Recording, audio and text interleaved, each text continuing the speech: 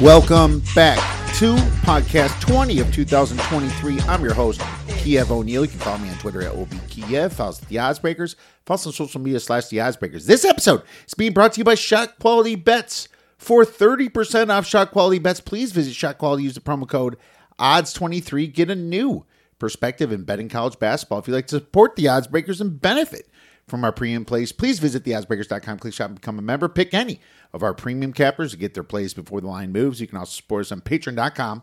If nothing else, please visit the Oddsbreakers and become a free picks and Telegram subscriber. We have brackets, my friends. March Madness in full force right now, hitting hard. Lots and lots to talk about. We have lots going on at theoddsbreakers.com. March Madness, NCAA cappers. We have some fantastic individuals giving out plays. There's going to be some free plays. We're going to write about every single game in the quadrants. We're all assigned a quadrant. Not necessarily going to give out a premium play there, but some of us might.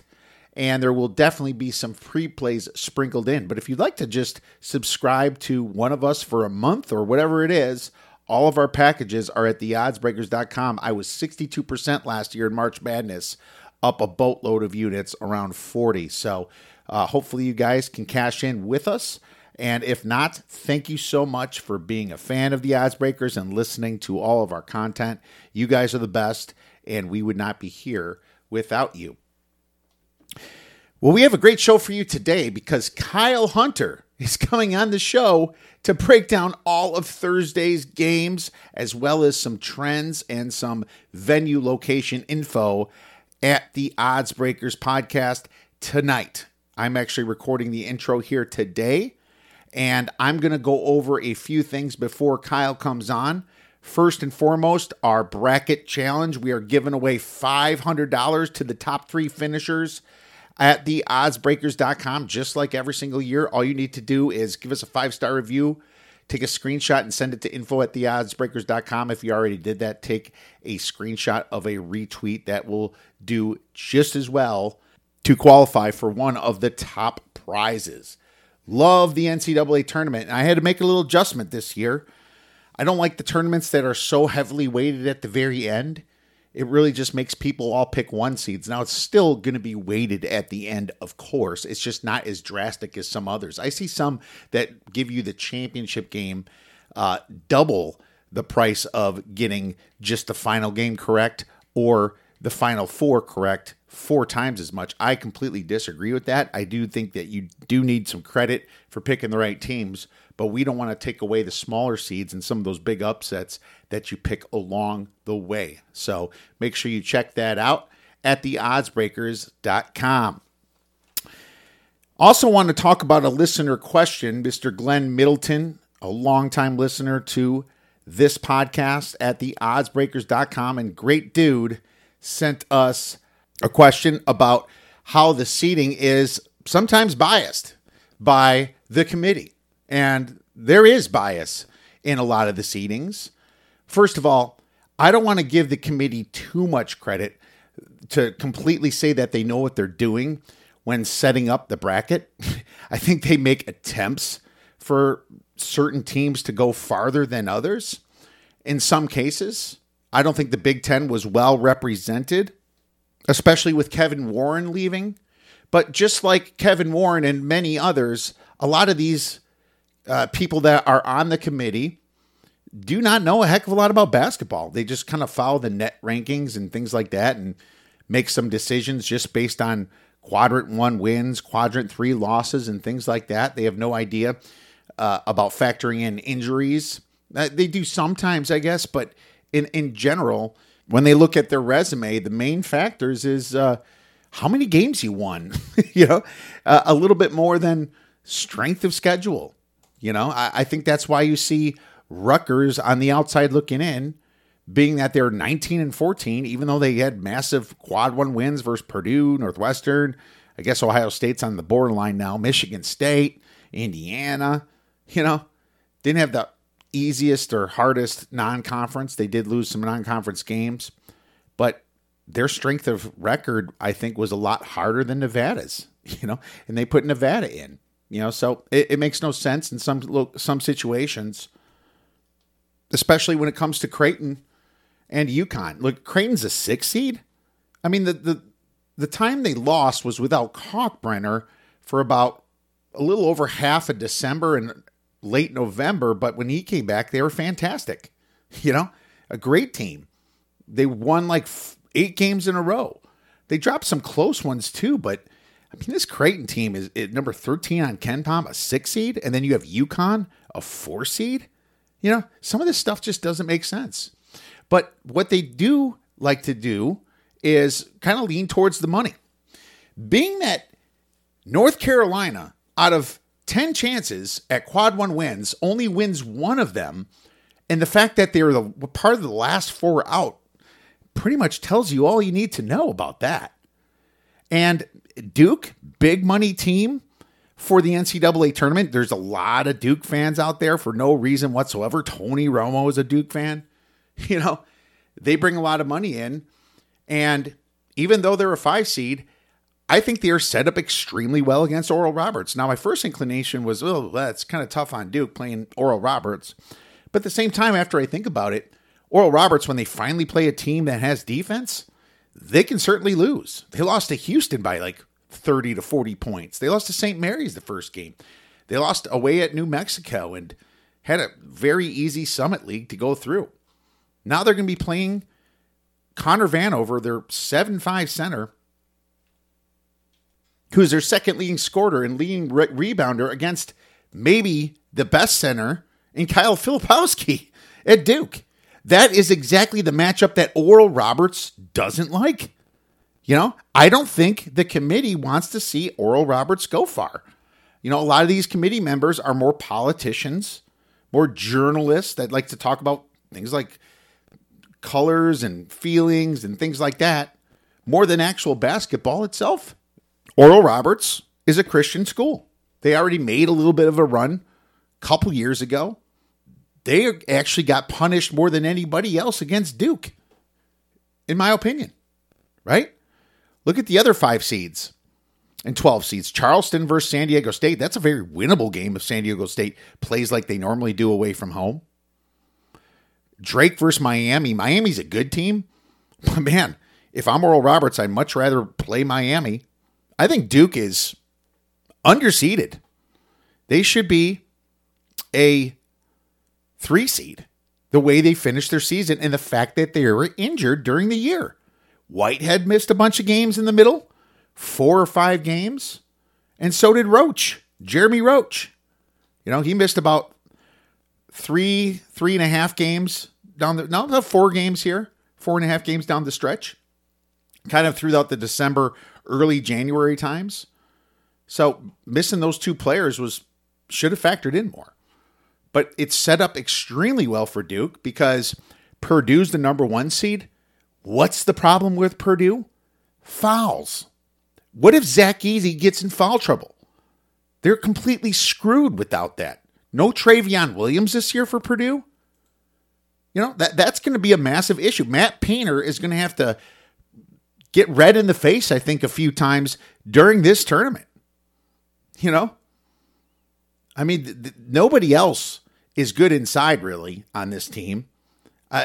They can hit a few threes sometimes.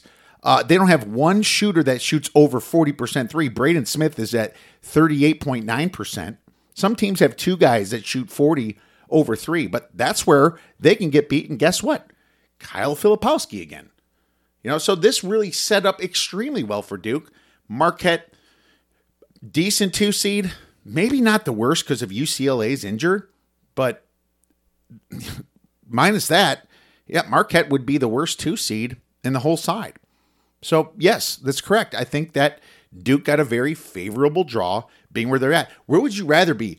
Virginia in this situation that has to play Furman, a pretty tough Furman team, and then they have to play San Diego State most likely. That's not good for them. And then, of course, Alabama in the Sweet 16. I'd much rather play Purdue in the Sweet 16 and be the 5 seed Duke instead of the 4 seed Virginia. So you kind of see how that all set itself up in this tournament. So, in my opinion, Kansas got the 1 seed, but they don't want to see Kansas win again. They gave them UConn as a 4 seed. They gave them a really good TCU, the best 6 seed out there, in my opinion. Gonzaga, the 3 seed? Is Gonzaga the best 3 seed?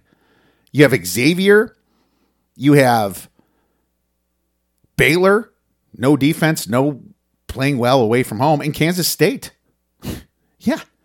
I definitely would say Gonzaga is the best 3 seed there. So they had it pretty rough. UCLA, we'll see if they can pull it together without their big man, their best defender in Jalen Clark. So, yes, I think things do set up well. As far as the committee in general, I mean, they did an okay job. Now, I guess Rutgers is my argument there a little bit, and why the heck is Nevada in? But everybody else you can pick apart, But is it somewhat set up really well for certain teams like Duke? Absolutely.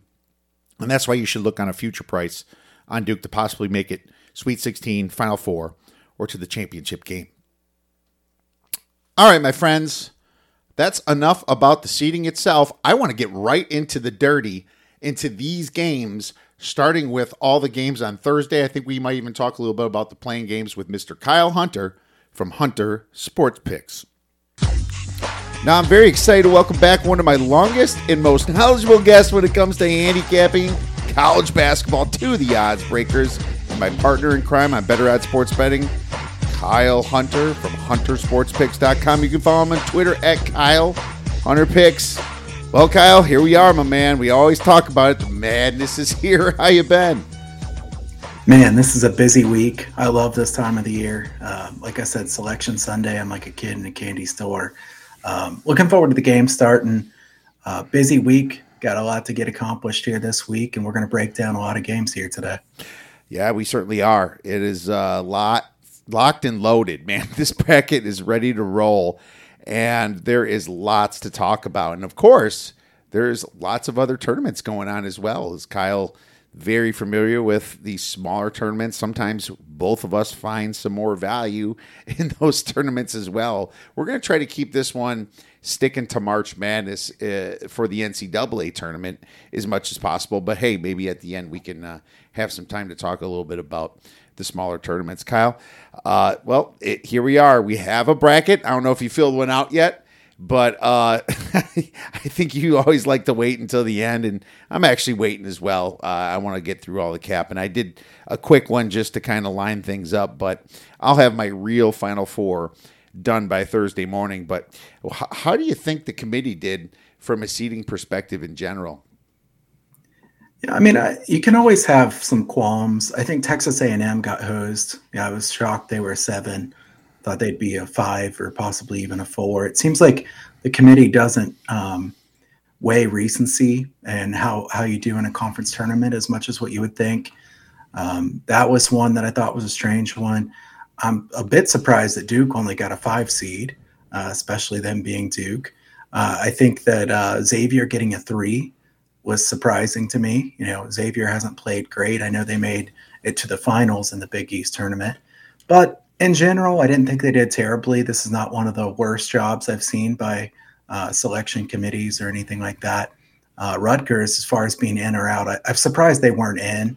But let's be honest, they kind of have themselves to blame, too, the way they played over the last month of the season. When they blew that 10-point lead to Minnesota with a minute left, that was probably what sealed the deal for them. It's an ugly loss right there, my friend, losing to Minnesota. Yeah. It doesn't help you get in the tournament. It's weird.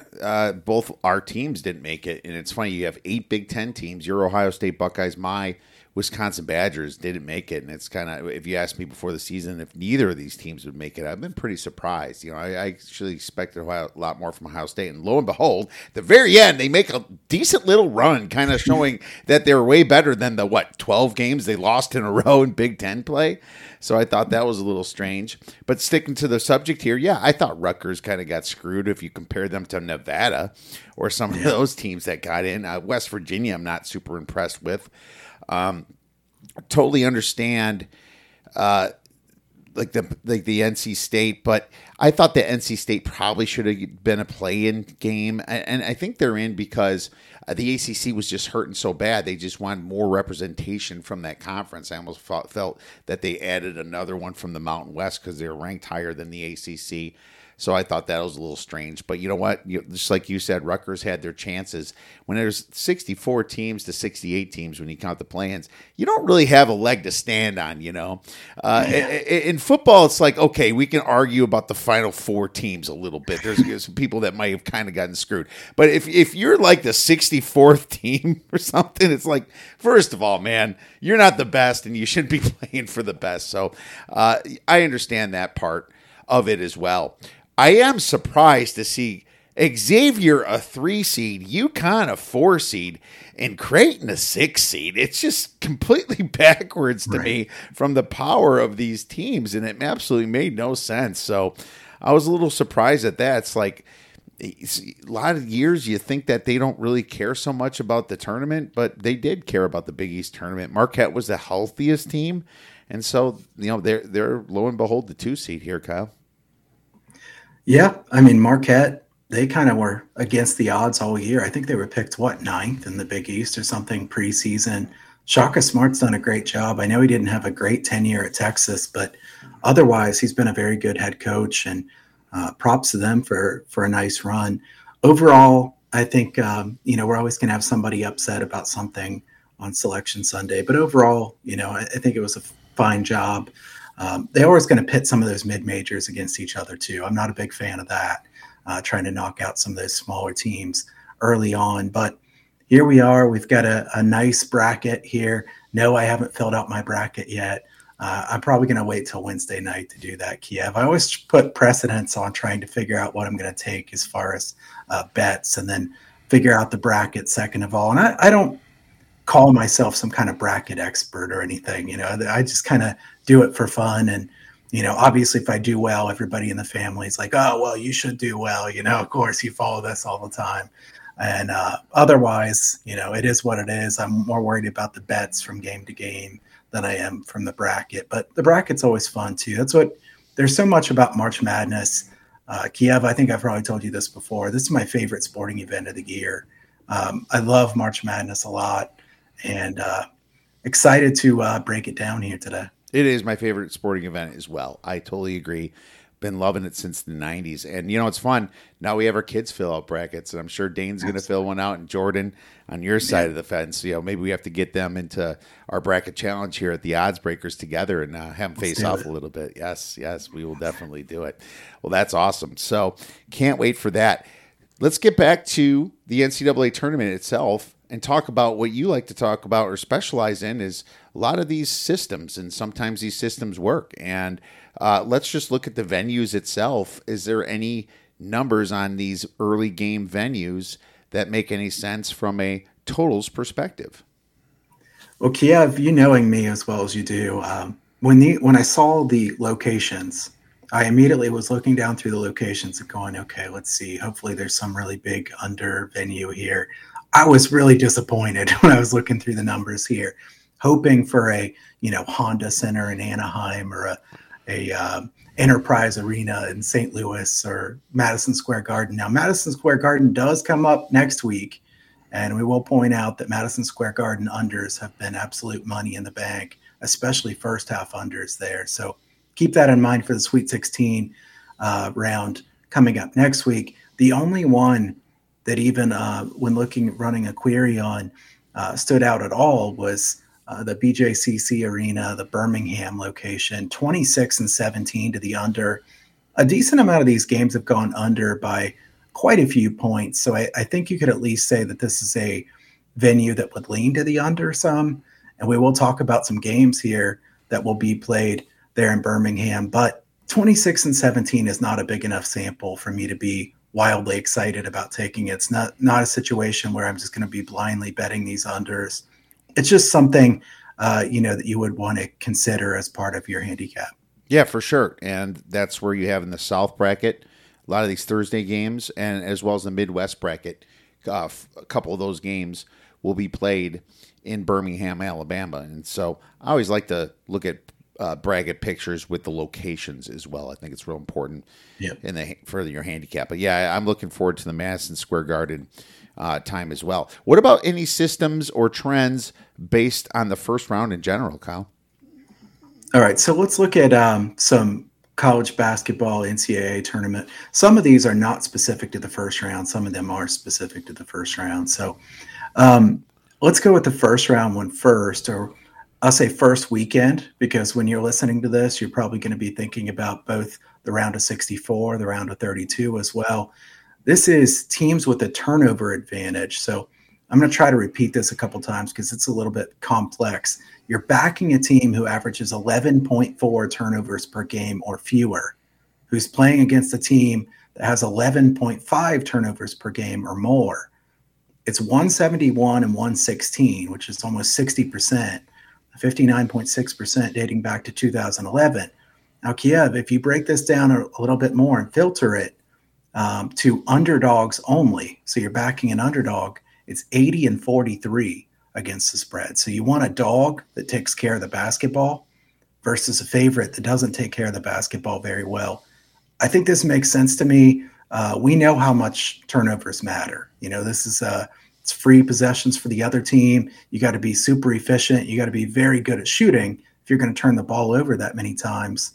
So in the first couple rounds of the NCAA tournament, backing those teams who take good care of the basketball against teams who don't take as good a care of the basketball has been a really good winning angle. It's actually won, too, if you go forward in the NCAA tournament more as well. But it's the highest at the beginning, which I think does make sense because there are some teams early on, especially some of those lower-ranked teams that play in the smaller conferences. Some of them can be pretty bad with ball handling. And sometimes we get these major conference teams that are a bit sloppy with the basketball, but they can get away with it because of their athleticism. But then those are the teams that are ripe for being upset by Cinderella. So we'll see if we can find some of those Cinderella teams. But teams with the turnover advantage, definitely something to keep an eye on. I'm going to go right into the second one. Just being a contrarian, Kiev. This is where some people are going to tell you that what the public bets doesn't matter. I think it does matter in the NCAA tournament. I absolutely do. I'm not one of those guys that say, pros versus Joes, and that's what I want to bet everything on all throughout the course of the year. I think that's really overrated looking at the bet percentages. You have to argue whether those are actually completely accurate is also something, because sometimes those are delayed. Sometimes you might not be getting the most accurate data, but it is pretty easy to tell who the public likes in several of these games without even the betting percentages telling you that. And in these spots, I'm going to give you one first to start with. Just a real simple one. Team receiving 40% of the bets or fewer, 288 and 241. That's 54.4% against the spread. It's a little over 55% in the round of 64. So it's just a little bit higher in the round of 64 than it has been for the tournament overall. I know this is not the highest percentage. It's not some 80% angle or anything fantastic like that. But if you give me something that over the span of 15 years has been 54.4% in a large sample size, it's something that I at least want to pay attention to. We don't want to be on the same side as everybody else betting here because, to be frank, the public is not very good at betting the NCAA tournament. A lot of people lose betting the NCAA tournament. So these are a lot of people who didn't pay attention to college basketball throughout the course of the season. And now all at once they, jump into it, dive headfirst into betting college basketball in March when they didn't follow teams throughout the course of the season. Now, if you're tuned into the odds breakers, if you've tuned into Better Odds, sports betting, then I assume you've been paying attention throughout the course of the season. That doesn't really apply to you. But it's good to know that there are a lot of those bettors out there this time of the year. So Kiev, the final one, and I'll just roll right through these here. Sure. Fading the trendy underdog. We've talked about this one in the past because it's again fading the public, but it's a little bit more specific here. Backing a favorite of 10 points or fewer when they're receiving less than half the bets. 150 and 120, which is 55.3% since 2006. Also note, if you filter down by betting on teams who have covered the spread in 50% or lower of their games on the year, the angle jumps to 60.1% since 2006. I would say the reason for that is those other teams are getting a bit too overvalued because they've been covering the number so much throughout the course of the season. More often than not in the NCAA tournament, you see teams who actually weren't great at covering the number in the regular season have covered pretty well in the NCAA tournament because, if anything, they were undervalued. So in this case, those trendy underdogs can be super dangerous. You know that. This angle did not do well last year. So this will something that I want to kind of keep an eye on going forward, because this angle had been amazing. Last year, it didn't do well. Some of those trendy underdogs did cash. So let's see what happens here this year. But I tend to think that the angle dating back to 2006 is probably still a pretty good one. Trendy underdogs. I can just think of 5-12 upsets that are pretty trendy that tend to pop in. I think Oral Roberts might get a few bets this year against Duke. So we'll get into that as well. Great stuff, man. That is some awesome information to know coming into this tournament. Anything that doesn't get 40% of the bets, be careful what you're doing there. You want to be on some of those teams that aren't trendy, and you want to be fading the public in these certain situations too. And a lot of them get their information from just watching the analysts on TV and things like that, and they're filling their bracket out, but doesn't mean that the spread is the same information as the bracket itself. So that's very important to look at. So let's get into a few games. Now, before we get into the NCAA tournament itself, there's a few play-in games. There's a couple on Tuesday, a couple on Wednesday. Is there anything there that you like? I have one in case you don't. I haven't bet any of these yet. I tend to not bet a lot on these play-in games. I think they can be a bit inconsistent. There's one that I do like aside some here, and that's Texas Southern. I don't know if that's the same game as what you were looking at or not, but Texas Southern out of the SWAC, a team that was picked to win the SWAC over the course of the season. They did not play well. They get hot at the end of the year, run through the SWAC tournament, win the SWAC conference tournament. I think they have been in this situation so many times before, playing in Dayton against a Fairleigh Dickinson team that played a really, really weak schedule. Texas Southern, they played a really brutal schedule. I think they had the top 5 non-conference strength of schedule. I think Texas Southern -2. It looks like the prevailing number there. I think that's a pretty good look there for, I believe that one's on Wednesday night. Correct me if I'm wrong. Yes, I believe it is. And what's funny about Fairleigh Dickinson, they don't deserve to be in the tournament, Kyle, at all. I mean, Merrimack beat them in their tournament. Merrimack was better, but Merrimack isn't allowed in because of the stupid rule. I think, what was it, 5 years they're supposed to be in Division I? Is that it?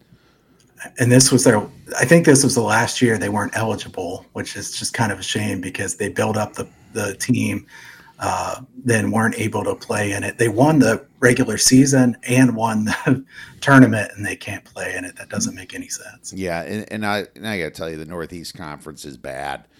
And it's just not good at all. And Fairleigh Dickinson there lost to some really bad teams. Number 342nd St. Francis, number 330 Sacred Heart, number 343 Central Connecticut Wagner, number 335 Stonehill. I mean, there's nothing there. And it's funny you mentioned Texas Southern does go to Dayton a lot and play this play-in tournament. Come to think of it, that's actually a good one, man. I'm going to possibly be on that one with you. One I grabbed was I just went to Old Faithful, Arizona State here. I think Arizona State is playing a Nevada team that, like I said, doesn't have a lot of business being in the tournament. Is that why I bet them?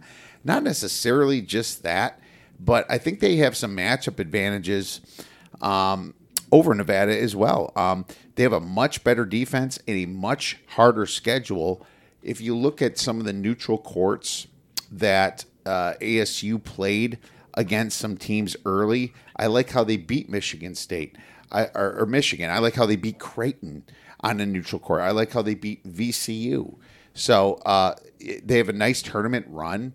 You know, they did beat USC, which I thought was somewhat impressive. So I feel like they're kind of coming in a little bit hot right now. While Nevada, if you remember, they were terrible on the road. You know, sure, they got some of the big ones in conference in bad spots on some of these teams. I thought San Diego State wasn't in a good spot when they played. Boise State and a couple of their wins, but everything else was a pretty bad loss, and they have no big wins in the non-conference. Only Sam Houston State was their best win in the non-conference, losing to Oregon, losing to Loyola Marymount, losing to Kansas State. So I like ASU. I took them on the money line at minus 125 because it could be a close game, but I would bet that one again.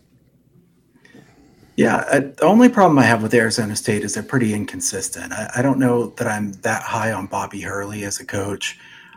Having said that, I would bet them if given those two choices, because I think Nevada is playing pretty poorly here to end the season. I'm surprised they were able to back into the tournament, having lost to Wyoming on the road, UNLV at home, and then San Jose State on a neutral in the last 3 games. There's nothing here recently from Nevada that would make me want to bet them in this game. Arizona State is their upside is definitely there. You know, they beat some good teams this year. If they come out with their A game, they're going to win this game, even if Nevada brings their A game, I think, because I think their upside is certainly higher. Arizona State, I think it's interesting that Arizona State's probably in this tournament because they made that shot from behind half court. I mean, I assume they would not be in.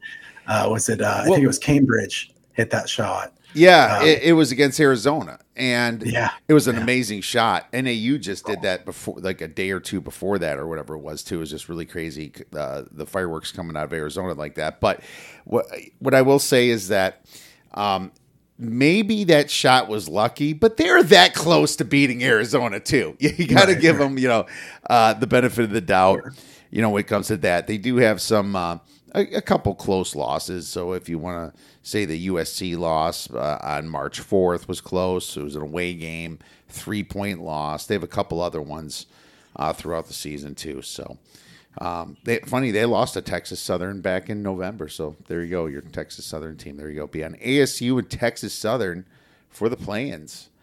Let's move to the tournament then, and we'll start right away. And we can. There's 16 games here. We're going to talk about 14 because we don't know about the play-ins, and we're just going to briefly touch on them. We can pass if we decide. There's sometimes not enough information on some of these injuries and stuff like that. But we'll start with West Virginia versus Maryland. Maryland's about plus 2.5. The total is 138.5, and this is played in Birmingham, Alabama. So this might fit your trend a little bit. I think this is going to be a really good game, to be honest with you. I even though like these teams are not 8 and 9, not super impressive, I think Maryland is better than what they performed in the Big Ten. They were kind of bad away, really good at home, but they have some more advantages from mid-range and deep. The Terps rank 61st in adjusted 3-point percentage, while West Virginia ranks 96th defending it. I think they can possibly hit some threes. Neither team's all that good inside, but Maryland's going to have the rebounding advantage here. West Virginia, they're not the typical Huggins team. He used to be press Virginia for all those years, Kyle. That's kind of died off, it almost feels like, when watching this team. It's not nearly as intense as what they used to do under Coach Bob Huggins there. So what they are doing is they're the ones getting sloppy and turning the ball over. So I'm close to a Maryland bet on this, but I did take the under, and I believe I got it at a better number at about around the 140 range, Kyle. So I still lean to the under. And hey, the fact that it's in Birmingham and you just brought up that trend kind of backs me up a little bit. Yeah, this game, I think it all depends on which Maryland team shows up. You and I both use Haslametrics quite a bit. Haslametrics has Maryland as the number 363 team in consistency, which is there's 363 teams in the country. So who knows which team's going to show up here? Yeah. I don't like betting on teams like that very much because, if they get run out of the gym, it's not going to surprise me. If they win easily, it's not going to surprise me. I think there's a lot of different things could happen in a game like this. I will say Maryland fits the angle that I talked about at the beginning here about less turnovers. So you were talking about how West Virginia does turn the ball over quite a bit. Maryland fits. They are an underdog who commits less turnovers than the opponent. And that one was 80-43 against the spread. Now, I do want to say, I think some context is important. There's not very many teams in the Big Ten that really force a bunch of turnovers. And in the Big 12, there's several teams that are very good at forcing turnovers. So I don't think Maryland has really faced many teams that can force turnovers as much as West Virginia. So we'll see if they can, be as good at taking care of the basketball as what they've been throughout the course of the season, playing against Big Ten defenses who are not particularly aggressive, especially in the full court. Now, West Virginia still doesn't press the way they used to, but they're still an aggressive team that fouls a lot because they trap a lot. They're always going to try to get steals, even if it's in the half court. I think it's fair for us both to say we're both being Big Ten guys. Like you said, our teams are not in the tournament, but both of us would say the Big 12 is a lot better than the Big Ten. There's no doubt about that. I think the line makes sense to me here. The under was my lean as well, and it has gone down in that direction. So I agree with you. I mean, it's starting to get down to a point where it's hard to continue to recommend betting it because, it's gone down a couple points. I think if I were forced to bet a side here, I'd probably bet West Virginia in this one, Kiev, but I don't feel very confident about it. Yeah, it did go down 3-4 points.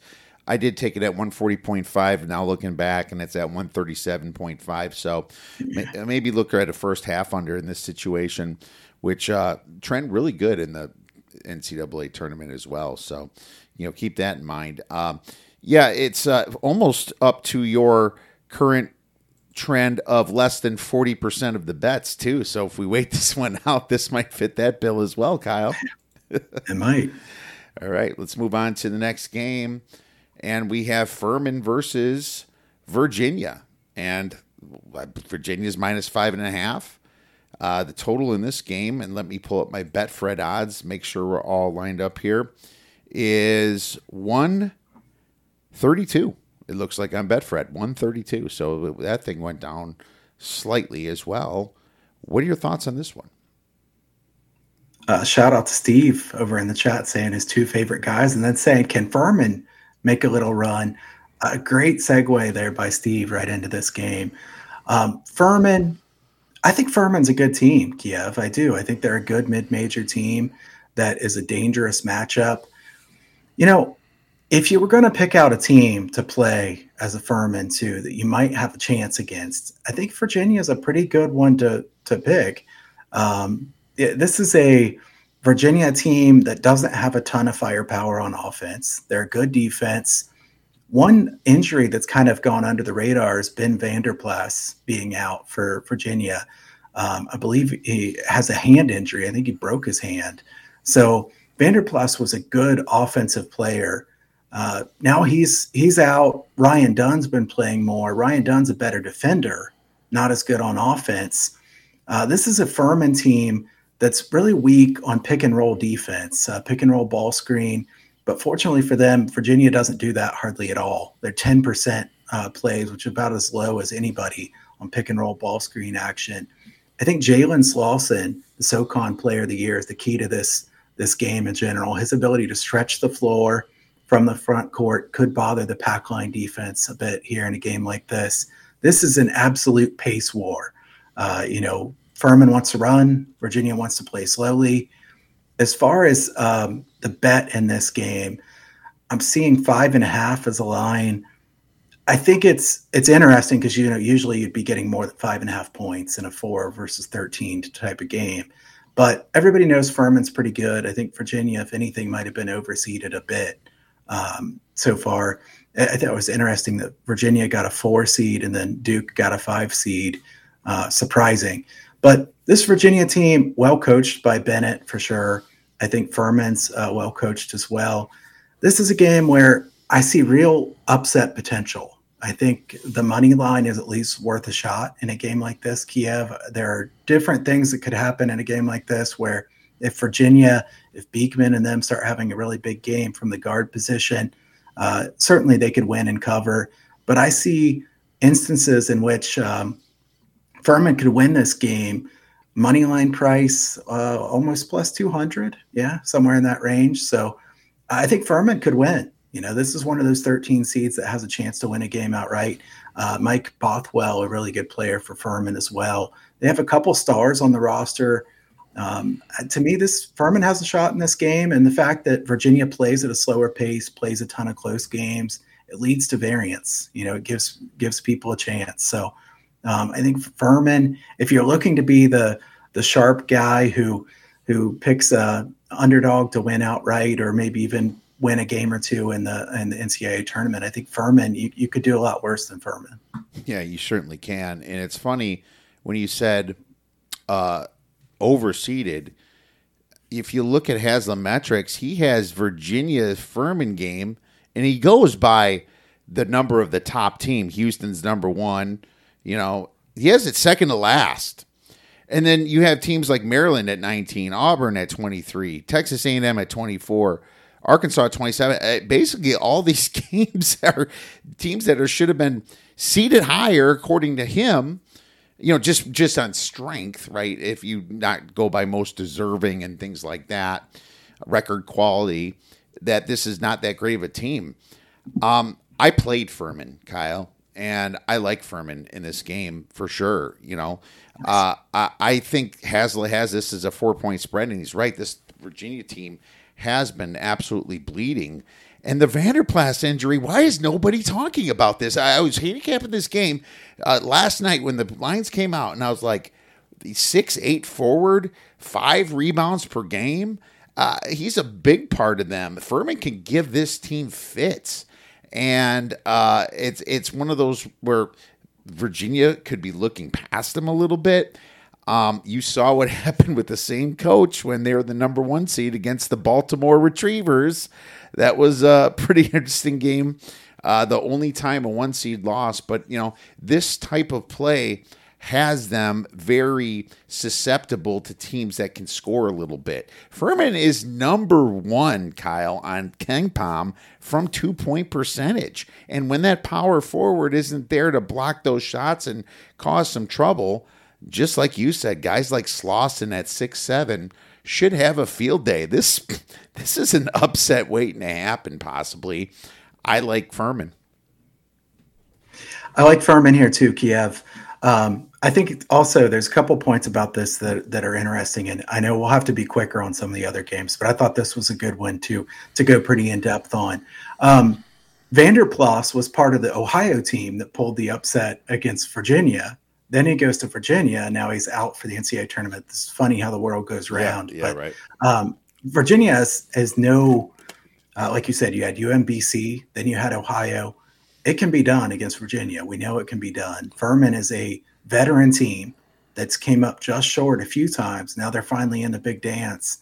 I think this is a good one as a bet. I also think this is a good one if you're picking in the bracket contest where you get extra points for the seeds. For the 13 seed winning in the first game, you get extra points. This is a good pick here in a bracket contest. Yeah, I think so too. It certainly is. And they haven't won a NCAA tournament game since they won it all in 2019. So, there's another little thing to pay attention to. Well, good stuff. Yeah, let's move on then. We have Howard versus Kansas. Kansas is laying 20.5 points. I'm going to see if that's still accurate here. And the total is 145.5. We also have Utah State, Missouri, but I think I just passed them. We'll do that next. Howard versus Kansas. Kyle, what are your thoughts? Well, this one's hard to get as excited about as the last game we were talking about. I mean, top seeds laying a big number versus a much weaker team have been good unders through the years. The 1 versus 16, the 2 versus 15. These are usually good unders because the team is so far ahead that they kind of let off the gas and you have low scoring last few minutes. Second half unders in games like this could make sense.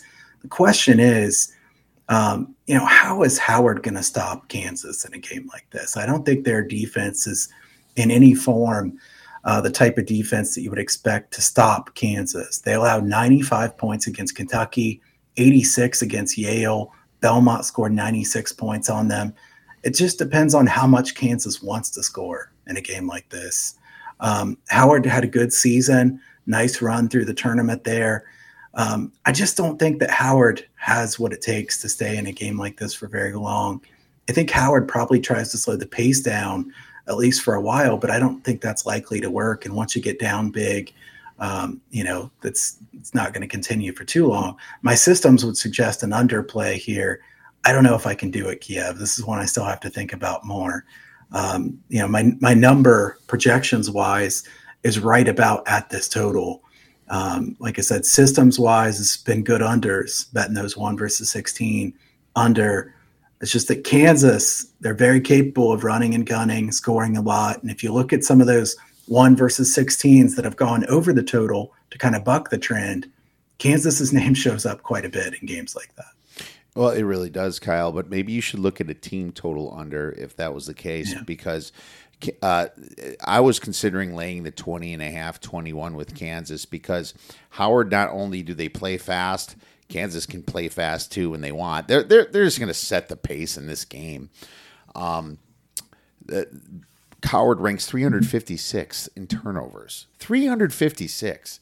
It's like, how the heck are you in the NCAA tournament when you rank 356 in turning the ball over 22.9% of your possessions? That's just going to add to Kansas's points more and more and more.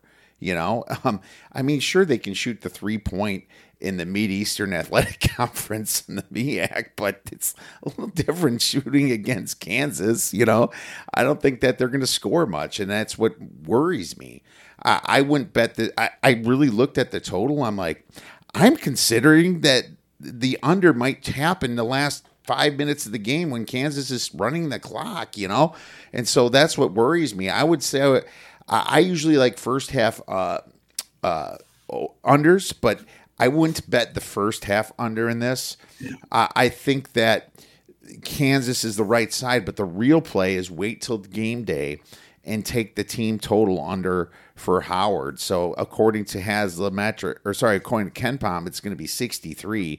That's probably too many points for them, Kyle. I think that's probably too many points too. And the other thing that you could do is take a live under if there's a lot of scoring early on, thinking that it probably slows down if Kansas gets a big lead, because usually those 1 seeds do want to go ahead and sit some of their guys at the end of the games to get ready for that next round. It's coming up just a couple days later.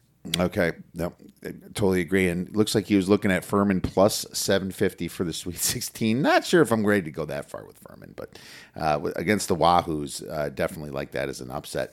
So let's move on to the next game, and that is Utah State versus Missouri. Missouri is plus 1.5 now. The total is 155, a pretty big total. Kyle, why don't you get started on this one? This total's high, but I don't want to bet the under, Kiev. This is a game where I think the pace will be quick. I think efficiency-wise, both these offenses have been very good. Neither defense is very good. The analytical sites love Utah State. I mean, who has Utah State really beaten? That's good, especially away from home. But they've been impressive in many of their wins in that they won by a large margin. They played pretty well in the Mountain West Conference tournament. We'd be remiss if we didn't say that the Mountain West has not had success in the NCAA tournament. Yeah. And you're going to hear that a lot this week. Whether that's predictive of this year, I think it's fair to debate, but the Mountain West still has some things to prove, certainly. I think this is a great coaching matchup. Odom's a great coach.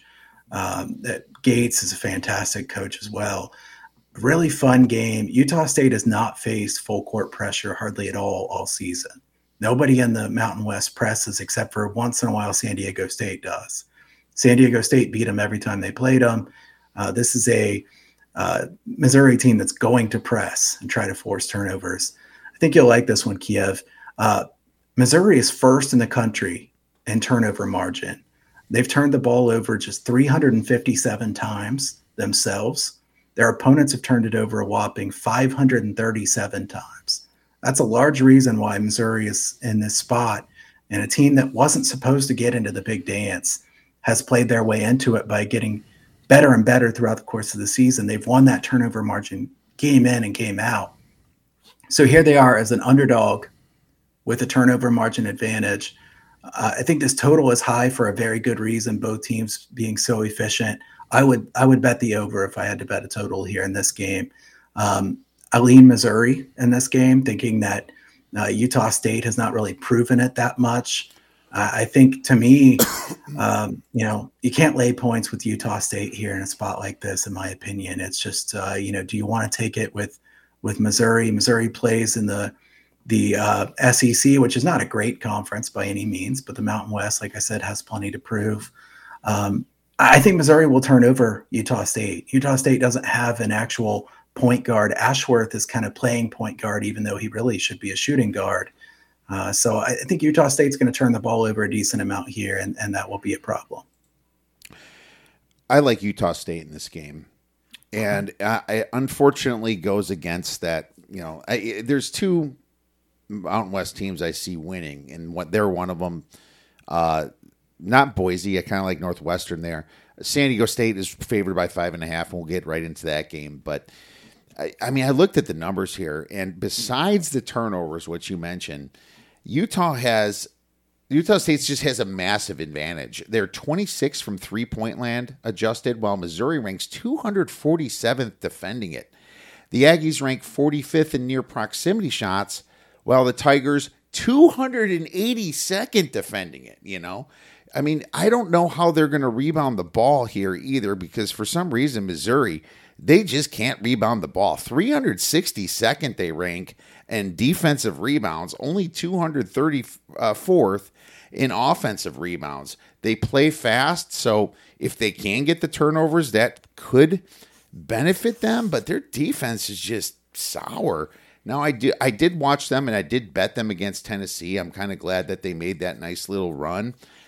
They had an easy finish to their schedule here, but it's just so many matchups favor Utah State, and I had to play them at the +1 earlier. Now it's kind of moved in my direction some.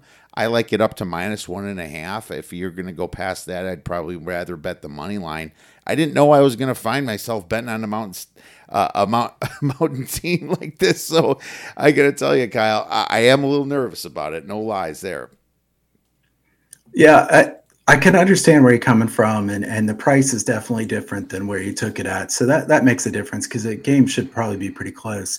I think if you like Utah State, you might also like a Utah State team total over, thinking they're going to get their points. The question is, how many points is Missouri going to score? Like I said, I tend to like Missouri. We usually don't disagree too much, but we will disagree on this one. I think this is a Utah State team that has some nice wins at home. Who have they beaten on the road or on neutral courts? Not very many. Washington State, a decent win, but they're not in the NCAA tournament. A lot of their good wins are at home. They won at UNLV. UNLV didn't have a very good season. The neutral court win over Boise State was probably their best win there in the Mountain West Conference tournament. But I like both of these teams in general, so it's not really me wanting to fade Utah State. It's just I like the fact that they haven't faced pressure, and here they're about to face pressure from Missouri. Yeah, they're certainly going to get plenty of pressure, and they did struggle against San Diego State. So if that gets to them, they lost all 3 games against San Diego State. Very close games, 10-point first, then 2-point. Then in the tournament here, it was a 5-point. So they did hang in pretty tough. You wonder if they grew up from that. We'll see. Let's move on to the next game, and I'm just going to pass on this one. It is Charleston versus San Diego State. I think the spread's good. It just says San Diego State is legit, but Charleston's pretty good, -5.5. This is going to be played in Orlando, total 141. I think the spread's fine, so I'm passing. I'll just give you a few notes about this one. I think my favorite bet here would be the under if I had to bet something. San Diego State really good at turning games into rock fights. Charleston wants to run, certainly. Charleston's winning games, Kiev, by dominating the boards, also winning the turnover battle. The question is, can they do that against San Diego State? Because San Diego State certainly plays better teams than does Charleston throughout the course of the regular season. In fact, San Diego State 34th strength of schedule and Charleston 305th. I mean, just a massive difference there. Charleston relies on getting out in transition, attacking the basket. Guess which team's really amazing in transition defense? San Diego State. Yeah, pretty much. Yeah. So I don't know that Charleston's going to get those easy buckets that they're used to getting. So can they score in the half court? I mean, this San Diego State defense is really good. Having said that, though, do I want to trust San Diego State to lay this many points? I don't trust that San Diego State offense. I think Matt Bradley is a good player, but he and the rest of the San Diego State team have been known to take some low percentage shots, especially late in the games. They go through these long scoring droughts. I can't lay this many points with San Diego State. Like I said, my favorite bet here is the under, thinking that San Diego State does ugly up this game. Yeah, and one more thing, San Diego State on the road shooting 47.5 effective field goal and Charleston at 50.3. So it's like San Diego State can go on some serious scoring droughts, So I like the first half under too. So that is one I circled. I forgot to mention that. So I'll probably be looking at that one a little bit closer. I expect, just like you said, transition defense to stop those fast break points. I think that's huge. Let's move on to Princeton versus Arizona. And the spread on this one should be minus 14.5, it looks like, on Betfred. And the total is 154.5, a pretty high total, Kyle. So I'll start on this one. I like how their fans travel. This is in Sacramento, California. I do expect there to be more Arizona Wildcat fans. A lot of people from California actually go to U of A. And I do expect to see a little bit more defense in this Cats team that they showed in the past. I noticed in the tournament they kind of D'd it up a little bit against UCLA. Now, UCLA, more injury woes, and we'll get to that. But the efficiency sites say minus 13. The spread's 14.5. I think because Arizona stepped up their D a little bit, that might be correct. But this is a pretty high total. Princeton has been known to score some points in the past. They shoot pretty well, but I don't think they're going to be in the same class as Arizona at all. And it's just weird. Used to see these spreads being a lot bigger than they are now. I lean Arizona even with the line move. What are your thoughts? Yeah, the problem with Princeton is they haven't played anybody really good to have as a good measuring stick here. I mean, Princeton over the last 2 or 3 years has really not played anybody good in the non-conference slate. So they played Hofstra in the first game at home and lost. They lost to Iona on a neutral. They didn't play anybody else. So I don't know what to make of Princeton. I know they'll want to slow the game down. They don't want anything to do with that track meet that Arizona wants to play. I think Arizona is just too talented, too athletic for a team like Princeton. Arizona's undoing in this tournament eventually will be turnovers, in my opinion. I don't think Kirk, Risa, and the backcourt are good enough at taking care of the basketball. 18.4% of their offensive possessions end in a turnover. I think it's hard to win an NCAA championship at that rate of turnovers unless your defense is like elite, very, very good. I think Arizona's defense is pretty good, but not elite. Princeton's going to shoot a ton of threes in this game. They really have got to shoot a ton of threes. If they're making their threes, then who knows, if they – it's funny. Steve said I had Arizona winning it all. Hey, don't let me talk you out of it, Steve. But I don't think Arizona will win it all. Maybe you're not his favorite guy after this now, Kyle. You screwed this one up. Sorry, Steve. I just went down Steve's power rankings. That's funny. No, I think Arizona's a good team. I think they will win several games here, but I don't think they'll be able to beat everybody with those turnover problems. Will that manifest itself in a game like this? That's good, Steve. So I didn't fall too far down there in the rankings. But No, I think Arizona -8 in the first half. Kiev is my favorite play here. I think Arizona right from the jump is too good for Princeton. Princeton hasn't played anybody like this. I think it's kind of be a shock to the system. I think Arizona can run away from this Princeton team pretty early. So first half bet on Arizona is what I would bet. Yeah, I certainly don't disagree with that. I mean, sometimes it's just better to cut these spreads in half because they kind of slow walk through the last 10 minutes of the game where they're putting backups in. They're trying not to get injured. And that's important consideration to move forward. Rest your guys. So when you're laying these big spreads, that's what you have to watch out for. And we've definitely been booked by that. So yeah, it looks like he's an ASU grad. So he's maybe he's like emotionally betting. So at least if Arizona wins, he at least he gets his bracket money for it. But then he could boo them if they lose. So I know how that goes. Let's go to Auburn. Or Illinois versus Arkansas is the next one. Arkansas is -2.5. The total is 144 in Des Moines, Iowa. Take it away, Kyle. All right, Kiev, I'm going to be short on this one. Illinois disappointed me a lot this year. I thought they'd be better than they were.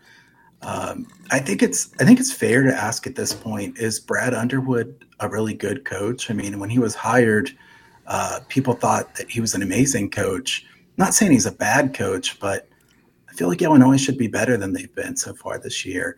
And I kept thinking they would improve, and they just didn't. This is who they are, apparently. Arkansas has high upside with Nick Smith. They haven't consistently been good either. This is not a game I'm interested in betting, so I don't know if you have anything on this one, but I'm passing here. Yeah, I don't disagree with passing on this. I thought Matthew Mayer was going to really make this team a lot better, and I lost some money on Illinois this year for sure. It's a messy game in my opinion. It's almost like these two teams kind of deserve each other by the way they finished it out. I mean, Arkansas lost 4 of their last 5 games, 6 of their last 9. Illinois lost 3 of their last 4 games, 6 of their last 10. Neither team's good away. Arkansas is probably the correct favorite, but they don't shoot free throws. They rank in the high 200s. It's like, are you going to back a small favorite if they can't shoot free throws? Heck no. Fall City is going to put Illinois right back into it. Plus, they'll hit a 3 or something. There's nothing good in this game to bet on. Probably 144 is probably good too. Let's pass on this one. Move on to the next. And this is also another debacle because we have another 2 teams, Auburn versus Iowa. And more disappointment this year. Iowa +1. The total is 152.5 in Birmingham, Alabama. So I made a play on this, and it's a small one, Kyle. It's in Birmingham, okay? I mean, what is that, 100 miles from Auburn? It's kind of the first thing that I noticed. Iowa, by the numbers, has advantages in near proximity, but Auburn's got advantages for 3 points, mid-range, and near proximity off that terrible Iowa defense. Auburn has done well on neutral courts a little bit earlier this season. So, and for the fact that it's almost like they're at home, man, Iowa's just been so pathetic away. I think it's not their year. I think Auburn probably shows up this game. I took them at the -1 for just a small play at 1.5 stars. Kiev, I'd like to bet against both of these teams, but they're playing against each other. So unfortunately, I can't do that. Iowa, Fran McCaffrey hasn't been very good in March of late in general. His teams that have been expected to do well at Iowa haven't made a good run. They're not good enough on defense. Auburn isn't very good. They're 353rd as a metrics and consistency, and Iowa's 343rd. I mean, yuck. What an ugly game. This is not one of my favorite games by far. I'm off this game. Like I said, I would have wanted to fade both of these teams. I think if I had to pick, I would pick Auburn. So I kind of agree with your small player there on that one, but I'm going to pass here. All right, good stuff. Let's move on to a crazy game, and that is maybe the best game to watch in the first round. Oral Roberts versus Duke. Duke -6.5 here. Let me just double check that on the Betfred odds screen. And why did they I don't have it up on here for some reason. I'll have to look at another one. Yeah, 6.5 it is on DraftKings. The total of this game is 146. So I think the total of this game tells a story a little bit, Kyle. 146 isn't like what you would have thought that Duke and Oral Roberts would be. Now, Duke has slowed it down. They're not the same Duke they were, but Oral Roberts is such a fast-paced, high-flying, high-shooting team. It's really weird how this set up because I think everyone wanted to pick Oral Roberts before they got seeded against Duke. Yeah. Duke is much better than everybody in the ACC. When they were hurt was when I was fading them without a couple of their guys, and Filipowski pretty much had to carry them the whole time, you know. And when Duke got back Roach, when they got back Dariq Whitehead, they're almost out at like the same. Like, as soon as one got healthy, the other one went out. It was just a bad situation for them. After they were both back, they just started kicking butt, you know, and they won a ton of games in a row. And they just showed me like, wow, this Duke team ranking number 24th in defensive efficiency, even with the injuries. They're starting to hit their threes again. Filipowski's a stud. My number 7. I have them -7. I think that Connor Vanover, the 7'5" dude, is great against these little guys, but Filipowski is the best 7-foot athlete in all of the NCAA. I mean, he's the athlete that's going to take Vanover. He's going to rough him up a little bit, and I think that's going to go a long way. Duke really, I hate betting on them, Kyle. I hate picking them, but I feel the bracket set up really well from them. Especially if Zach Edey gets in foul trouble. You know how the whistles are in this tournament. I think Duke gets to the Sweet 16. I bet them at +180 to get to the Sweet 16. And I think that's a good bet because they don't have to play Purdue until the Elite Eight anyway. You know, Oral Roberts is probably going to be a trendy pick, but Oral Roberts, when they stepped up in competition, lost by 8 to St. Mary's, lost by 40 to Houston, lost to Utah State. Didn't beat anybody but Liberty, I guess. But don't get me wrong. I like Oral Roberts, and they can only score when they're going fast. They're playing a serious big team now at Duke. I think that Duke handles them. Yeah, I would have thought that Oral Roberts had a decent chance to win the first game outright. And then I saw who they were seeded against here and immediately questioned that, certainly. Duke... Kiev and I, neither one would be considered Duke fans. I'll say that to start with. So we would want to go against Duke if possible. And I mean, as a fan, I would root for Oral Roberts in a game like this. But money is more important than rooting as a fan. And Oral Roberts, everybody talks about Vanover, and he's been fantastic for Oral Roberts this year. But Vanover's 7'5", 225 pounds. I mean, he is not strong. He's very tall, very long. Duke has plenty of big guys. I think they're going to go at him and try to get him in foul trouble in a game like this. It would surprise me if they don't. Also, it's concerning to me that, 90% of the money is on Oral Roberts here. It's like people are just saying Oral Roberts is going to cover easily. 39% of the bets on Duke. This one fits several of the angles that we talked about, Kiev. This is a Duke team that's very rarely bet against by the public, but so many talking heads say Oral Roberts to the Sweet 16. Oral Roberts, they're too good. Max Asmus, they're so fun to watch. I think Oral Roberts is a good team, but Filipowski is tremendous. I mean, he's playing really, really well. Duke comes into this game with a ton of momentum. I think Vanover is not as effective in this game as some people think he will be. And I think this is a Duke team that is playing far better than what their rankings would suggest for the course of the season. Like you said, Jeremy Roach was out for a good while. He's very important to this team. I think Duke has a very real chance of even getting to the Final Four in this bracket. Kiev, maybe a spoiler here, but I don't even know that they'll play Purdue. I think Purdue might even lose before they get to that point. So we'll see. But I think Duke has a pretty good setup here. Yeah, I think this bracket sets up well for Duke or Marquette. Memphis is going to be a tough out for Purdue if Memphis beats FAU. So that could be your turnover margin one for FAU actually on that game as well. But I think that if Edey's in foul trouble, and you're right, I think Duke could play it smart to go right at Vanover. And Duke's 3-point defense is 21st in the league, and that's how they're going to stop Oral Roberts. They're not going to let him get open threes, those easy ball screens coming off the screen or catch and shoot ones. I think Duke's going to be all over that, and they've seen plenty of that in the ACC. So I like Duke here for sure. I'm not going to bet them, but I did bet them to go to the Elite Eight. The Sweet 16 and the Final Four. So I like that. Let's move on to the next game, and we have Colgate versus Texas. Texas is -14, total 147. What do you have, Kyle? Let's think about the last 3 times that Colgate's been in the NCAA tournament, Kiev. So the last 3 times they've been in the tournament, 2019 against Tennessee, they led in the second half of that game. They did lose. They led in the second half of the game. 2 years ago against Arkansas, they led for most of the game. I mean, they were winning the majority of that game, and then Arkansas kind of got them with their pressure later in the game. And then last year against Wisconsin, Colgate did lead in the second half of that game as well. Colgate is a very well-coached team. I think Langle is a tremendous head coach. This is a Colgate team that is going to be very well prepared.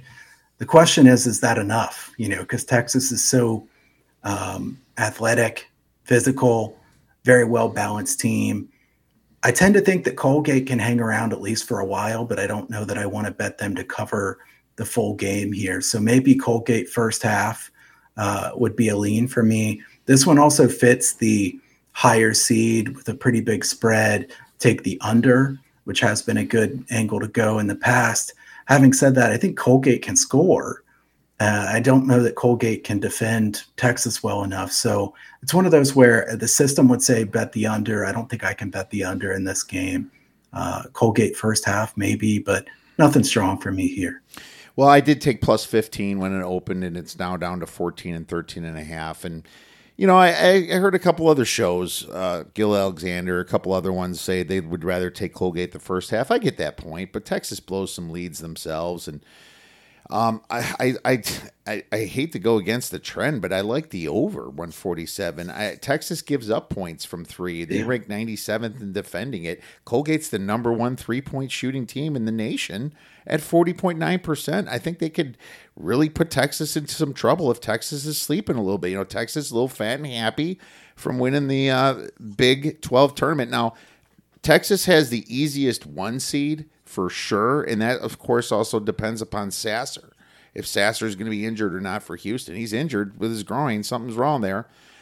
So I think Texas has the most winnable 2 seed to get far, but they also have the hardest 15 seed in Colgate, in my opinion, and it's easy. Colgate's a really good team. I think they step it up a little bit. I think this total gets past, Kyle. I like it over 147. Yeah, I do want to say that the system would say take the under. I don't want to take the under. In fact, I do think that the over is probably the better bet here, just because I think Colgate will give up a lot of points, but I think they can score enough from 3 as well. So we'll see where this line goes as far as the total. It'll be interesting to see throughout the week, because I know some people just blindly bet those systems. That's why it should only be part of your handicap, though. Yeah, for sure. And now going by your hat, Kyle, I think it's time for a Big Ten versus Mountain West game. Boise State versus Northwestern. Northwestern -1.5. Total is 128. This is played in Sacramento, California. I mean, I struggled with this one a little bit. If you asked me 2 weeks ago, I'd be hammering Northwestern, but they lost 4 of their last 5 games. They're so Jekyll and Hyde on offense. Boo Booey's probably their best player. Well, maybe he's not. Maybe it's Chase Audige is their best player. I've been back and forth on that. I think Audige is kind of taken over a little bit there, but he's a defensive guy, and if Audige isn't hitting, Boo Booey can be cold as heck from shooting. I don't think Boo Booey's all that great of a shooter. And now I did take Northwestern as a flyer way early when they were on a nice little run to make this Final Four at 30-1. I'm not sure if I love that bet no more. But Boise State is a very, I feel an overrated team a little bit. They stepped it up big at home, just like everybody in the Mountain West. But when they go away, they're losing to San Jose State. They lost to Utah State bad. They had to go to overtime against UNLV, which completely burned my under ticket, as you remember. Then they lost on the neutral against Utah State, which, if you kind of like Missouri, they lost to Utah State by 10. What does that say? I wouldn't bet Boise State here in this situation. I think Northwestern wins. I think it could be a very close game. Am I there to lay the -1.5? Not really. I think I would lean it, but I'm not. I don't need to. No, I don't want to bet side on this game. If I were forced to, I guess I'd probably bet Northwestern, but I just don't think there's a reason to try to look for a angle to bet a side on this one. Both of these teams are far better on defense than they are on offense. I think this is going to be one of those grinders where neither team gets good shots. Boo Buie is one of those players that he could score 35 points or he could shoot 20 times and score 5 points. A very streaky shooter. He's a good player for sure. And I think most people would say he's their best player. But like you said, Audige is definitely a very good defender, good shot blocker, also gets a lot of steals, very versatile player. So to me, if you look at Northwestern over the last couple weeks, maybe last month, you look at their totals. I mean, they've had some very low scoring games played to a very slow pace. Even their games that went into overtime, Penn State and Penn State again, obviously 133 and 132 points in overtime. And we'll talk about Penn State more, but Penn State's a good offensive team. So to have that low of a scoring game against Penn State says quite a bit. I think this will be a very slow paced game. I would bet the under if I were betting this game. I wrote first half under, so I might be. It's 59, and I hate it when it gets to the fives, but it doesn't. Yeah. It doesn't mean it's not the right side. Right. It does not mean that. It's 128 right now for the full game. Foul City would worry me a little bit with that lower of a number. So overtime also possible. Yeah, because if it's a very close spread, then that could certainly happen. So.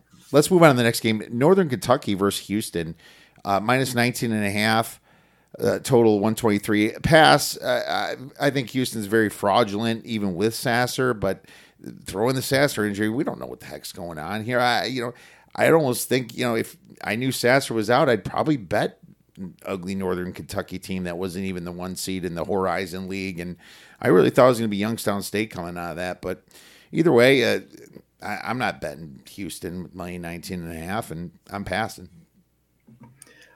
Kiev, you and I disagree about Houston. I think Houston's better than you do. One of the few things we disagree about. But if Sasser's playing, I think Houston is a Final Four team if he's healthy. This is a Houston team that's very complete, in my opinion. One reason I don't like Northern Kentucky in this game, Northern Kentucky can't get a defensive rebound. They can't get a defensive rebound to save their life. This is a Houston team that's going to play volleyball on the offensive glass here. It's going to be ridiculous how many offensive rebounds they get in this game. They rank fourth as it is. I'm telling you, Kiev, I think they might get back half their shots in this game. I mean, it's good. Half their missed shots are probably going to be offensive rebounds. So it's one of those where really slow pace of maybe 59 possessions or something really low. You'd think, well, you can't lay this many points. But I don't think Northern Kentucky is going to score very many points, and they can't get defensive rebounds. So I'm not taking Northern Kentucky. I know that. For me, it's either lay the points with Houston, and I don't want to lay the points with Houston unless I know Sasser's healthy. So we'll see about that. But lay the points with Houston or pass. And again, this would fit an under angle being a big spread. The question is, can you take this low of an under when one of the teams can't get a defensive rebound? And to me, that's awfully tough to do. Northern Kentucky team total under, probably, once again. Yeah. We seem to default to that a lot, but if it's hot, it's hot, man. It's like, you were right, they're not going to get a defensive rebound, and they're not going to have the ball much. doesn't sound like it, So I'll write that down and take a look at it when it comes out. A lot of these are going to be shaded to the under. Just keep that in mind. These books ain't dumb. All right, let's move on to the next game. We have Louisiana versus your boy Rick Barnes in Tennessee, Kyle. My favorite guy. Your favorite guy. I mean, you know what's funny? It's 10.5. The total's 136. Is Louisiana really that good? Here, this is a situation where I think maybe Tennessee does pull it together for one game, and the Ziegler injury now is starting to age some. They should be figuring it out now a little bit more without the point guard. I think they played probably 3 or 4 games without Ziegler. There's got to be a point where the Vols just lay it on somebody. I would think it probably would be this game, and then they completely go back to Fade City the next. So I would lean the small spread on a Tennessee team that at one point was the number 1 seed, and I'm not a big Louisiana guy, but man, it's really tough to bet on Rick Barnes, Kyle. Yeah, I don't think you'll believe that. I cannot believe so many people are picking Louisiana to win outright here in this game. I saw on TV so many people saying Louisiana over Tennessee right away. Who has Louisiana played and had success against that would make us think they'd beat Tennessee? I mean, it's Rick Barnes, and he's the worst coach when it comes to ATS, 8-19 against the spread, NCAA tournament dating back to 2006. And in general, at the end of the year, from game 22 of the season on, 39% against the spread. So I don't trust Rick Barnes. Nothing personal against him. It's just, his teams haven't been able to do it. And at the same time, Louisiana, Jordan Brown's really good for Louisiana, but who else on their team? I don't think he has nearly enough help. Tennessee has plenty of big guys on the inside. You play Sunbelt teams, Jordan Brown dominates in the front court. Louisiana played a weak non-conference schedule. They lost by 12 to Drake, by 28 to Texas. I think Tennessee wins here. I don't want to lay points with Rick Barnes, Kiev, so I'm not going to lay the points. But I'm definitely not taking Louisiana plus the points here. And looking ahead, I would definitely like Duke against Tennessee in round 2. And I honestly think Oral Roberts would have a chance in that game as well. So, Tennessee for one game. And then make sure you don't trust Rick Barnes. All right. I'm glad we're on the same page here, but it looks like I'm not Steve's other favorite guy no more because I just hated on Houston and he had them against the Arizona Wildcats, so that didn't go well. Hey, I have some advice. Fill out multiple brackets. There you go. Yeah. Oh, man. I got to tell you, this next game, Penn State versus Texas A&M, it's just like you said. I believe Texas A&M was seeded wrong, too. I think they're better than their seed, but Penn State might be better than their seed, too. What do we say about the tournament, Kyle? It's for guard play, and the Big Ten, I've never seen such bad guard play in the Big Ten in my life than I have this year. But there is one guard that outshined everybody, and it's Penn State's was it Jalen Pickett? Yeah, Jalen Pickett. Yeah, it's just left my mind for a second.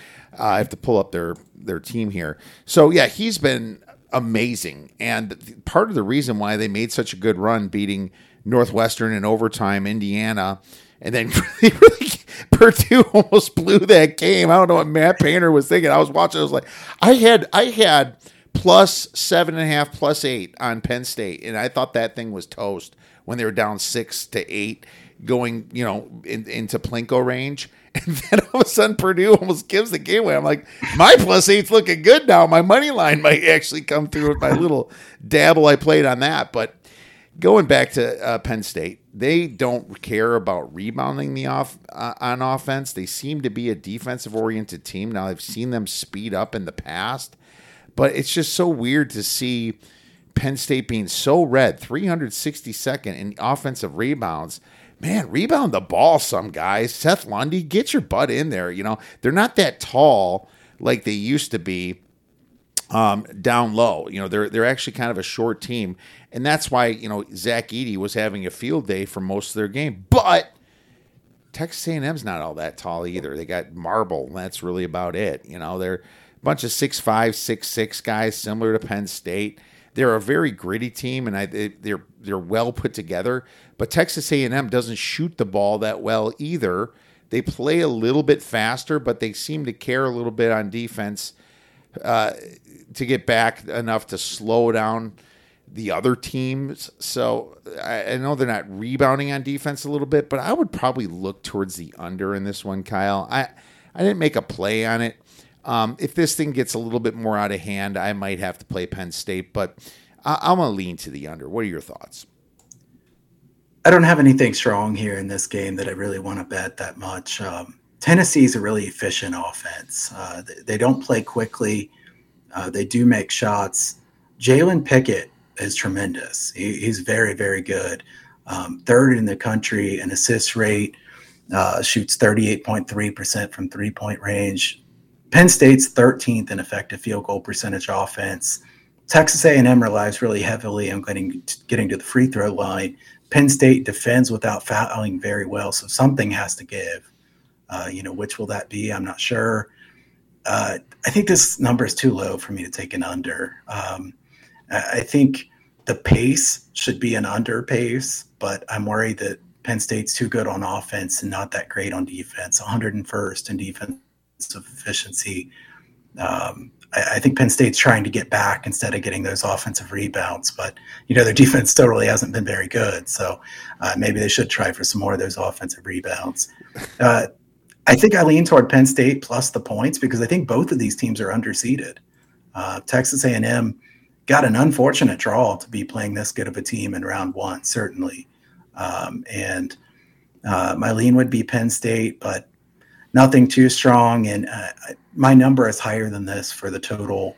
I think in general, Penn State games have been pretty good over bets just because of their efficiency. Texas A&M has slowed down at the end of the year, and we've seen them come in under quite a bit. There's a lot of conflicting things in this game to where I think this is a better game to watch than it is to bet.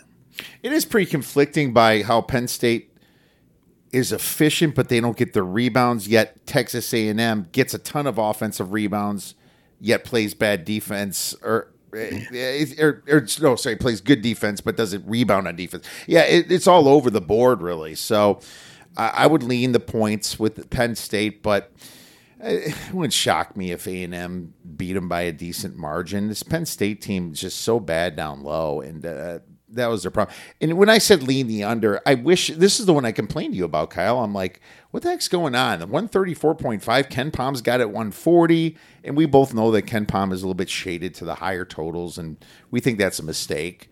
Haslametrics is a little bit lower on this, which is more correct. I didn't look at what Torvik has it, but it's important to know that definitely Ken Palm is not the Bible, and the market is telling you that in a lot of these games. Final game, Kyle, North Carolina, Asheville versus UCLA. Why don't you take this one first? Yeah, Kiev, I hate that UCLA is so banged up injury-wise. Full transparency, I was going to take UCLA to win the bracket if they didn't get banged up. I like UCLA a lot. I think Jalen Clark means quite a bit to the team. Adem Bona status is not clear. He's not 100%. It's not looking good. Yeah, it's not looking good. I mean, and we saw against Arizona, UCLA wins that game if they're healthy. Arizona was fortunate to win the game even with UCLA banged up.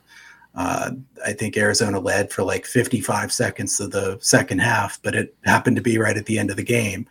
UCLA is a good team. I really like their defense a lot.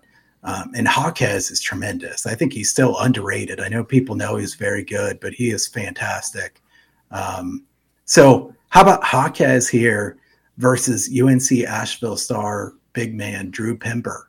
That's going to be a fun matchup. Pember has not played against people as good as Jaime Jaquez, that's for sure. It's going to be a lot of fun to see how that goes. I think Drew Pember is talented enough from UNC Asheville that he may even be able to make an NBA roster in the future. What can he do in a game like this? Because he's not used to playing against teams that's good. I don't know. Like I said, at 100% full strength, I think UCLA could have won the NCAA tournament. I can't pick them to win it now. I do think they're a very good team. Their defense is fantastic. They don't give up open shots. I think UNC Asheville has a really hard time scoring in a game like this. So my favorite bet in this game would be UNC Asheville team total under. Okay, team total under. I actually like, unfortunately, UNC Asheville at a larger number that I played a little bit. And you said it right there, Drew Pember. I mean, he'd be a stretch 4 in the NBA, wouldn't he? I mean, he's shooting 37.6% from 3.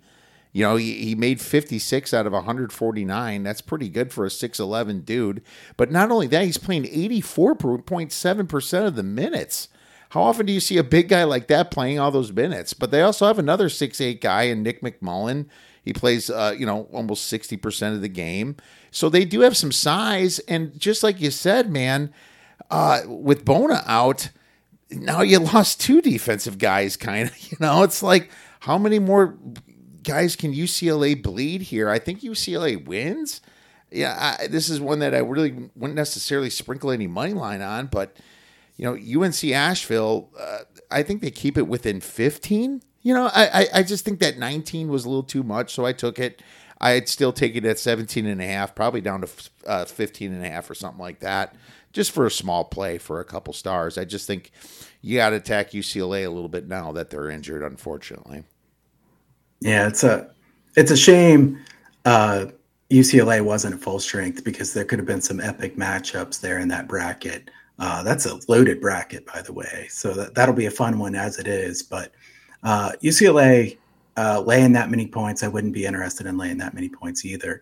My concern would be UNC Asheville plays a weak schedule throughout the course of the season. They stepped up and played at Dayton, lost by 23, lost to Arkansas by 34 points. So I don't know.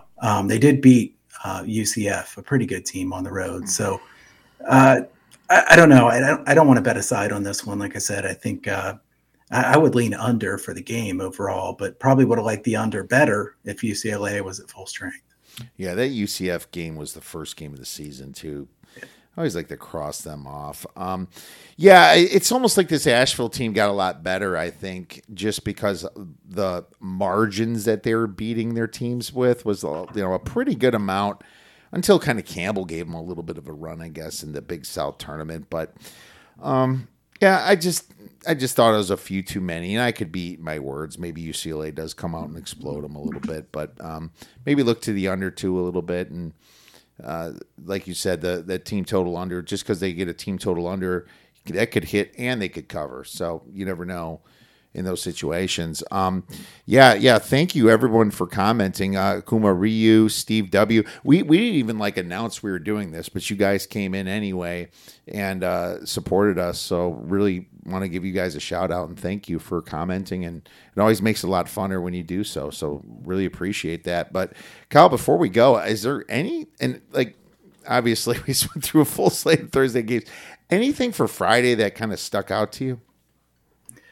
Yeah, man. I'm impressed at the people who tuned in here on this late night edition, especially for the East Coasters, like myself. But I'm a night owl, so it didn't bother me. This is a loaded slate of games on Friday. I'm looking forward to hearing your input on some of the Friday games too. I mean, everybody's betting Kent. Everybody and their mom and dad are all betting Kent against Indiana. What could possibly go wrong? I do think Kent is a good team. We'll see. And I don't like Indiana very much. But I think the game that probably interests me the most as far as the side that I'd be interested in would be Iona and UConn. This is an Iona team that I know Rick Pitino is a good head coach, but Rick Pitino is just a little over 500 in the NCAA tournament in his career. So let's not make it sound like, he's just going to be a miracle worker or something. And Rick Pitino is probably leaving really soon from Iona, right? So, I mean, I think everybody knows that Rick Pitino is the top option of so many other people. Some of his comments would suggest that he's probably leaving here pretty soon. Iona stepping up in class in a big way against UConn. This is a fun game where it's going to be played at Albany. I think I would lay the points there with the UConn. UConn laying the points against an Iona team that people will talk up a decent amount throughout the course of the week. More than half the bets are on them. 66% of the money's on Iona. We'll see if the line goes down a little bit more, but I like UConn in that one. No disagreement with me there. I think they can cover, and I still think this game can go under as well. I think UConn's going to choke them out pretty much defensively, and that's what UConn's so great at. I think UConn is incorrectly seeded at the 4 seed. I think they should have been a 2 seed with their strength. They're ranked number 4 on KenPom. They're in the top 5 in most metric sites. Did they have their hiccup in the middle of the year? Sure, everybody really did this year. There's no outstanding number 1 team in my opinion, but I love how they rank number 18th in defensive efficiency and opponent effective field goal percent. UConn is number 11. They can rebound the ball. They just when they're on, they're on. And in case they might be a little off, it leans towards the under a little bit more. Now I know Iona speeds it up, but they're not going to be able to speed it up against UConn when they step up in competition here. To a team like UConn, I think that they can't get the running, and it's an NCAA tournament game. So I took the under. I got a little line value on it. I think I took it at 144.5. It's 143 right now. So I would still lean to the under in that one, Kyle.